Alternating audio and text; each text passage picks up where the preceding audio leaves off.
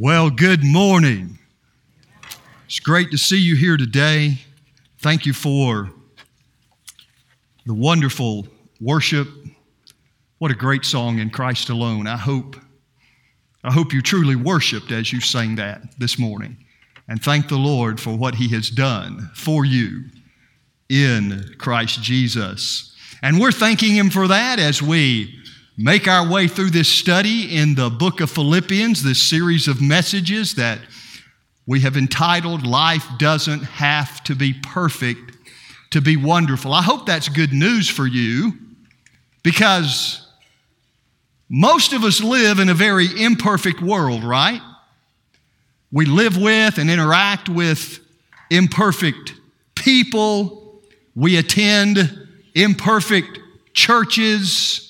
We find ourselves struggling with imperfect circumstances, you see, because of sin and the entrance of sin into the world. There is nothing in this life that is perfect. But that does not mean that we can't still experience a life of joy and rejoicing. The Apostle Paul, who wrote this book, this letter to the Philippians, knew what it was like to be in the most miserable of circumstances. When he wrote this letter, hopefully as you know by now, he was sitting in a prison cell, cut off from his freedom, cut off from his friends, cut off from his ministry, waiting on the verdict of Caesar to see if his own head was going to be cut off. He had no privacy, no privileges, and no promise of ever coming out of that situation alive. And yet, in Philippians chapter 1, verse 18, look at these words again. In the midst of all of that, Paul says, I rejoice, yes, and I will continue to rejoice. Paul did not simply endure his difficult circumstances, he actually welcomed them. How could he do that? How could he be so positive in prison? How could he triumph over his troubles? How could he delight in his difficulties? Well, this may be a good place for me to help us all draw a sharp distinction between something we call happiness and what the Apostle Paul and the New Testament calls joy. Now, most of us in life today can find things that make us happy. I'm not at all suggesting this morning that you cannot find happiness in life. There are plenty of things here that can make us happy, but I hope you understand that happiness is a very fluctuating thing. Let me help you with something here if you want to fill in the blanks. Did you know that the word happiness comes from the word happenstance, from which we get the word circumstance?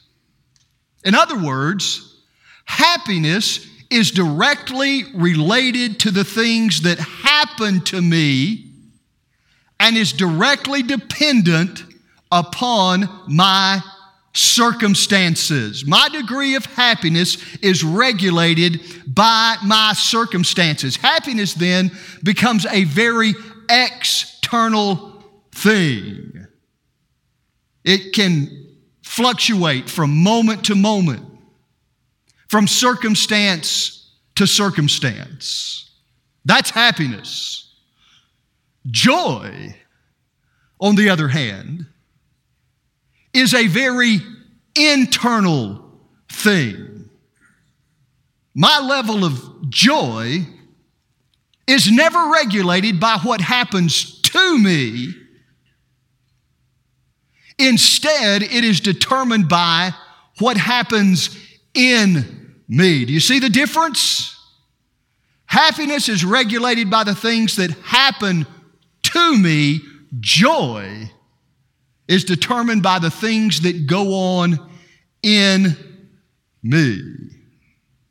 This is why Paul could say, in spite of my circumstances, which are hard, difficult, painful, I rejoice and I will continue to rejoice. Paul could say that because there were some significant things that were happening in him that enabled him to react to his difficult circumstances with joy and rejoicing in a way that many people would say is very radical way to respond to the circumstances in life. And it seems radical because most of us tend to respond to the difficult circumstances in our lives in one of three ways. Let me just take a moment this morning and walk through those with you before we get to our text, because I think this is important. These are some common responses to the difficult circumstances of life. Now, you just kind of judge yourself this morning, measure yourself, see where you fall in these three common ways of responding to the difficult circumstances of life. Number one, I can focus on just the fact of the problem, the reality of the problem, the pain, whatever it is I'm dealing with. I can think about all the suffering I'm going through. I can think about all the pain, all the disappointment, all the frustration, perhaps the anger, the bitterness. And so I feel sorry for myself, and I complain, I have a pity party, or I blame other people because of the difficult circumstances in my life. I point fingers. This is what I call the woe is me approach to the difficult circumstances of life. That's one way. A second common way of responding to the difficult circumstances of life is I can focus on the injustice of the problem, or what I perceive to be the injustice or the unfairness of the problem. I ask, God, how could this happen to me? I don't deserve this. I didn't sign up for this. This isn't right. It's not fair. It's messed up my plans. It's messed up my future. It's messed up my life. This would be the sort of the why do good things happen to bad people approach to life's difficulties. Sometimes, if we're not careful, we might even get angry with God about something that has happened to us, or maybe something that has not happened to us, something we wanted to happen that has not. And then there's a third common response to the difficult circumstances of life, and that is I can focus on how I can solve this problem. My overriding concern in this approach is to bring the difficult circumstances to an end. I search for a solution. I seek relief, sometimes in all the wrong places. This is what I call the how can I get out of this mess approach. So, woe is me. Why is this happening to me? How can I get out of this situation? How can I get over this situation?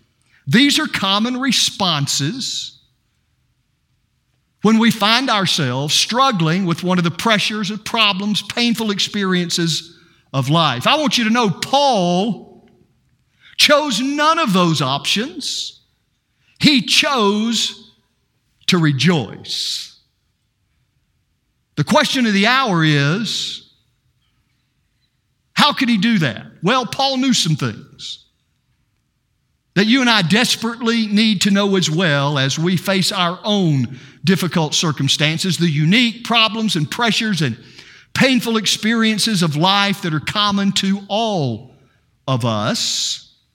Last week, we began looking at these biblical guidelines, this prescription from God for dealing with the difficult circumstances in our lives. Last week, we looked at the first one, which says, if my life is going to be wonderful, even when my circumstances aren't, I need a perspective to live from. I need a perspective to live from. We saw that in verses 12, 13, and 14. Paul had problems, yes, but his focus was not on his problems. His focus was on how God wanted to use those problems to accomplish His purpose. And we spent a little bit of time looking at the word advance in verse 12. You might remember if you were here that it was a military term that was used to refer to the army engineers who were sent in ahead of the combat troops, who could then remove enemy obstacles and clear roads so that the combat troops could go in and take new territory. Paul saw his problems and his difficulties in life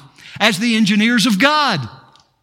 The things that God was either allowing him to go through or had ordained him to go through that were going to clear obstacles and open up avenues for what God wanted to do in Paul's life and what God wanted to do in the world. Again, that's a radically different way to look at our problems, but that is part of what I must understand and begin to apply in my own life if I'm going to be able to respond to the difficult circumstances of life with joy. Now this morning, let's look at the second guideline, the second biblical principle, the second part of this prescription that God gives us for dealing with the difficult circumstances of life. Number two is this: if my life is going to be wonderful, even when my circumstances aren't, not only do I need a perspective to live from, but I need a priority to live by. I need a priority to live by. Here's what I mean by that. When life gets hard, when the difficult circumstances of life, when the pressures and the problems and the painful experiences of life begin to press in on me, I need to be able to know and focus on the things that are really important in life so that I, as a Christian, can distinguish the temporary from the eternal, and not let the problems and the pressures and the painful experiences of life get me sidetracked, leave me discouraged, and steal my joy. I want to let you in this morning on a secret. You ready? Here's a secret for you.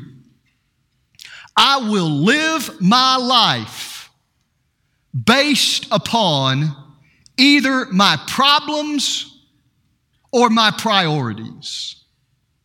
You will live your life based upon either your problems or your priorities.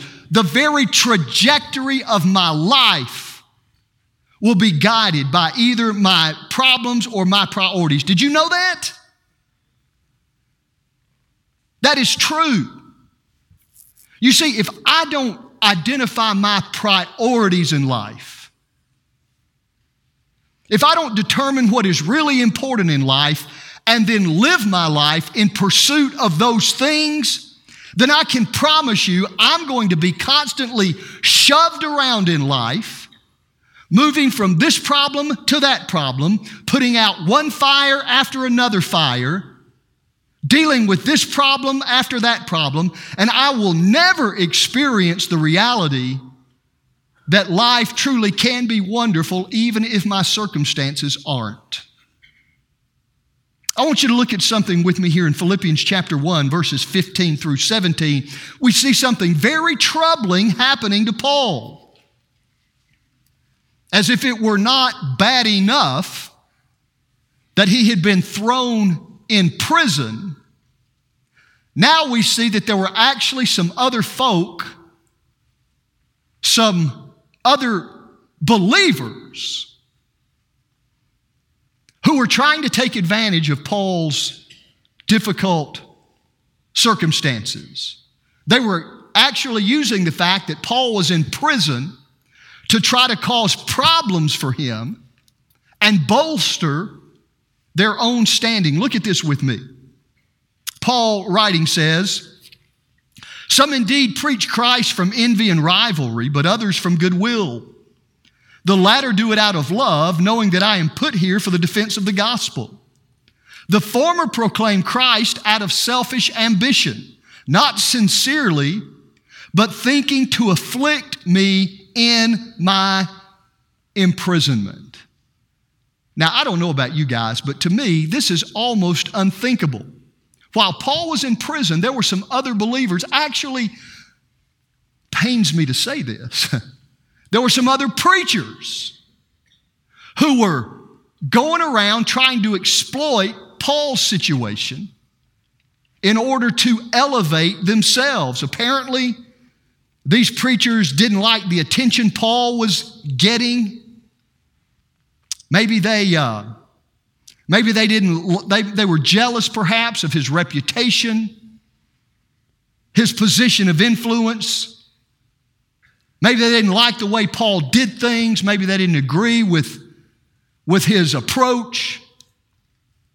Maybe they were judging his motives. I don't know, but Paul says they were trying to stir up trouble for him.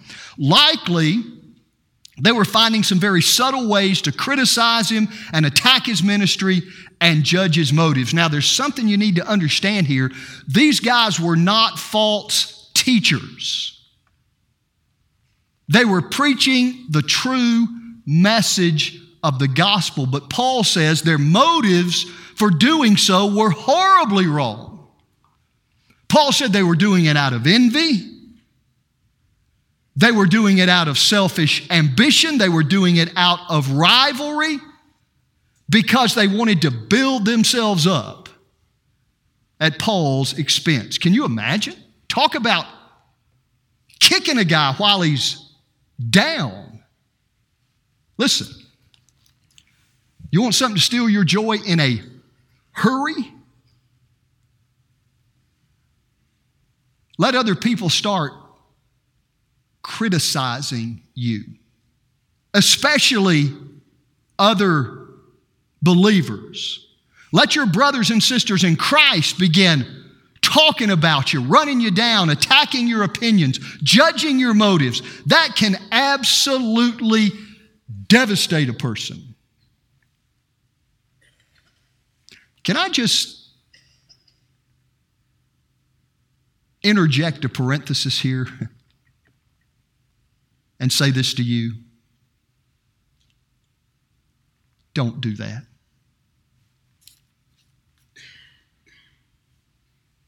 Don't do that. Those kinds of actions, those kinds of attitudes have absolutely no place in the Christian life, and they have no place in the church of Jesus Christ. One of the greatest hindrances to the work of God in America today is not the persecution out there. It is the unchristian actions and attitudes that take place all too often in here. And you need to understand that people walk away from church, they walk away from Christ,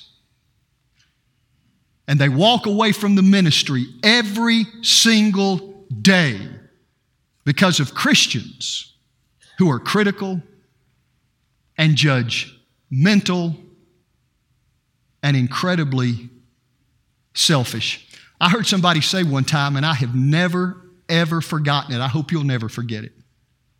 Heard somebody say one time, there are only 2 reasons why more people do not become Christians. Only 2 reasons.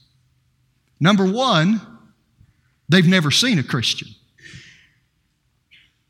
Number 2, they have.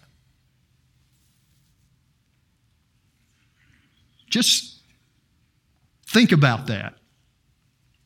All right, that was a freebie. All right, let's move on. Let's move on to the text. Paul was not only in prison, But now he's being attacked, he's being criticized, he's being taken advantage of by these other preachers. Most of us, if that had been our situation, we would have been devastated. But I want you to look at what Paul says in verse 18. Incredible. After talking about what these guys were doing to him, this is his response. But what does it matter? The important thing, do you see that? I've got it underlined. The important thing, Paul knew what was important. He knew what his priority in life was. So he says the important thing is that in every way, whether from false motives or true, Christ is preached, and because of this, I rejoice, and I will continue to rejoice. Listen, Paul's priority in life, church, was to see Christ exalted. It was to see Christ lifted up. It was to see the Lord Jesus praised in his circumstances. So he says the important thing is that Christ is being advanced. The gospel is being advanced. So he looks at these guys who were attacking him and he says, what does it matter? Note, this is the only question Paul asks in the entire book of Philippians. The only question he asks. And it is a question of priority. Because Paul knew what his priority was. He never let the lesser things in life, even the difficult, painful circumstances of life, steal his joy. His resolve was to see Christ lifted up and others drawn to Christ. That was the singular purpose, the passionate priority of his life.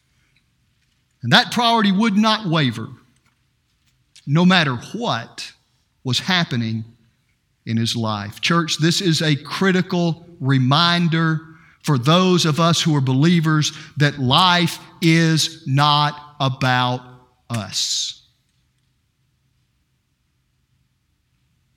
It is not about what happens to us. It is about Christ. It is about Christ being exalted in our lives. It is about Christ being proclaimed through our circumstances. It's about Christ's purposes being advanced by everything we say and do, and even by the difficult circumstances that we find ourselves in. Life for you and me as believers is about Christ and His glory, His fame, His renown. And all the things that happen to us in this life must be submitted to and understood and responded to in the light of that single great priority. Let me show you some things here in verse 16 that I hope will make this clearer to you. In the middle of these circumstances that Paul is facing, he says, I am put here. I'm put here in this jail cell. I'm put here in these circumstances for the defense of the gospel. Now, there are three words that are important here. The first one is the word put. Paul says, I am put here for the defense of the gospel. Now, this is, once again, a military term. We don't see that so well here in the English Standard or the New International Version. The New American Standard Bible makes it a little clearer because it translates Paul saying, I am appointed for the defense of the gospel. But it is the Old American Standard and actually the King James that I believe really give us the best picture here. Both of them translate Paul's words, I am set for the defense of the gospel. This is a word that was originally used to refer to the setting of a guard. Literally, it means to post for duty. To post for duty. It described a soldier who, under orders from his commanding officer, was set, posted in a specific place for a specific purpose. Paul wasn't where he was by fate, by chance. He didn't find himself in those circumstances because things just didn't turn out right. He had been set, posted by God in that specific place for a specific purpose. The second word that's important here is the word defense. Now, it's spelled different ways depending on the translation. This word defense comes from the Greek word apologia. It is the root from which we get our English word apologetics. The word means to give a reasoned argument for something, give a reasoned argument for something that provides evidence of its truth, proof that what is being argued for is true. And then the word gospel simply means good news. That's what the word actually means. That's why I like Young's literal translation. It translates it that way. Paul said he was there for the defense of the good news. Now I want you to look at what's happening here. Paul was in prison, chained to a Roman soldier who had been posted there by Caesar. But Paul was as much on duty in that prison as the soldier was, because Paul had also been posted there, but by God. He had been set, he had been appointed, he had been commissioned to bear witness to the reality of Christ's presence, the reality of Christ's power, the reality of Christ's purposes in those circumstances. That was Paul's priority. That is why when Paul wrote this letter to the Philippians, he didn't call attention to himself as a sufferer. He didn't spend time elaborating on his discomfort. He wasn't seeking people's pity. In fact, he didn't want the Philippians to be distracted in any way by what he was going through. His priority was not the bad news. His priority was the good news. That Christ is real. That Christ makes a difference. That Christ provided him with the strength to face all things. And he testified to that with joy. Church, we must learn to evaluate our lives by this same priority and not by our personal comfort. Joy is rooted in the reality of the good news of Jesus, not our personal circumstances. And that is why I must put the great priority of Christ at the very forefront of my aspirations. And that is why you need to understand, and I need to understand this morning, that as a follower of Christ, my greatest longing in life cannot be for wealth. It cannot be for health. It cannot be for career. It cannot be for travel, popularity, marriage, earthly success, retirement, freedom from difficulty, or anything else other than the glory of God and the good news of Jesus Christ. Now, if this seems radical to us, church, it is because we have forgotten that Christianity is radical. If this sounds strange to us, it is because we have tamed and domesticated and housebroken the great and powerful declarations of our Lord to deny ourselves, take up a cross daily, die to self, and then follow Him. So here's the lesson. When I find myself in difficult circumstances as a believer, I must not see myself as a victim. I must see myself as on duty. Whatever you're going through today, whatever you're struggling with, you are on duty. Your commanding officer has set you there. Now, maybe he didn't cause it, maybe he didn't ordain it, but he allowed it. You have been set by him. That is why Paul says in 2 Timothy chapter 2, verses 3 and 4, look at this. You therefore must endure hardship, difficult circumstances, the pressures and the problems and the painful experiences of life as a good soldier of Jesus Christ. No one engaged in warfare entangles himself with the affairs of this life, that he may please him who enlisted him as a soldier. When you came to Christ, my friend, God enlisted you.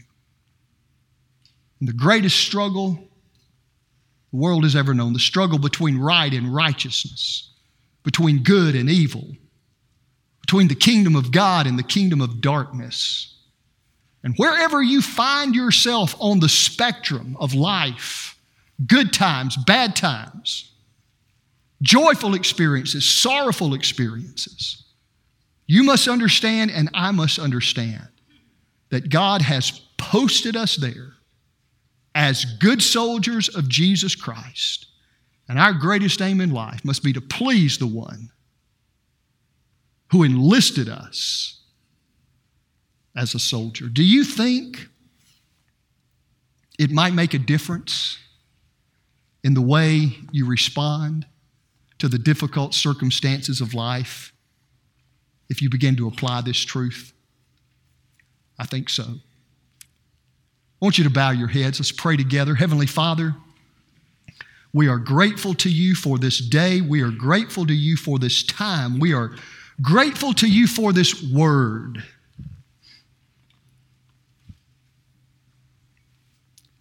Oh God, help us to understand that life, for those of us who would name the name of Jesus as Lord and Savior of life, it is not about us. It is not about what happens to us.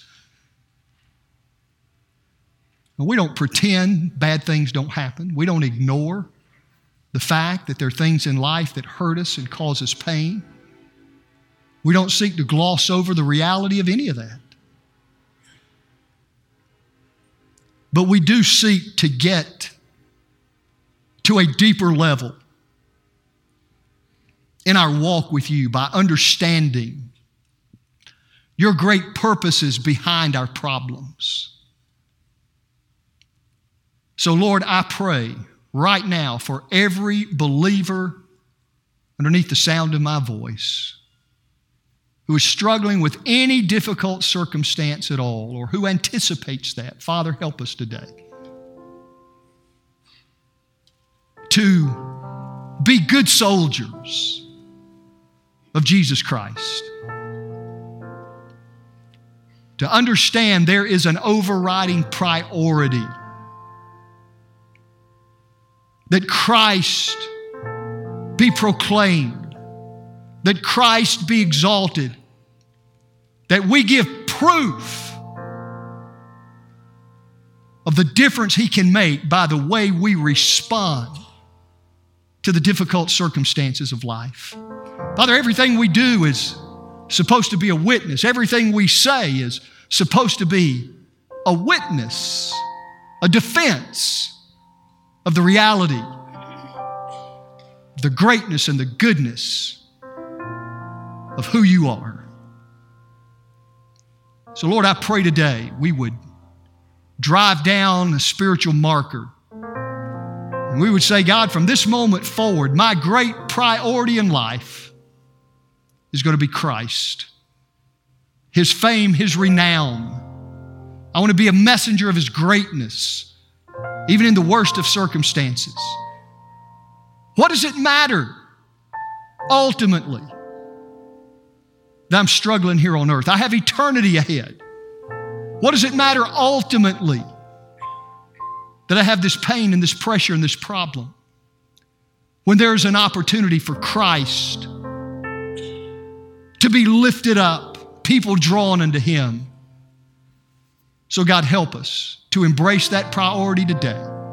Now understand, we're going to live our lives based either upon our priorities or our problems. And God, help us to put Christ and His kingdom above all else, that we may please You, the one who enlisted us as soldiers in this great battle.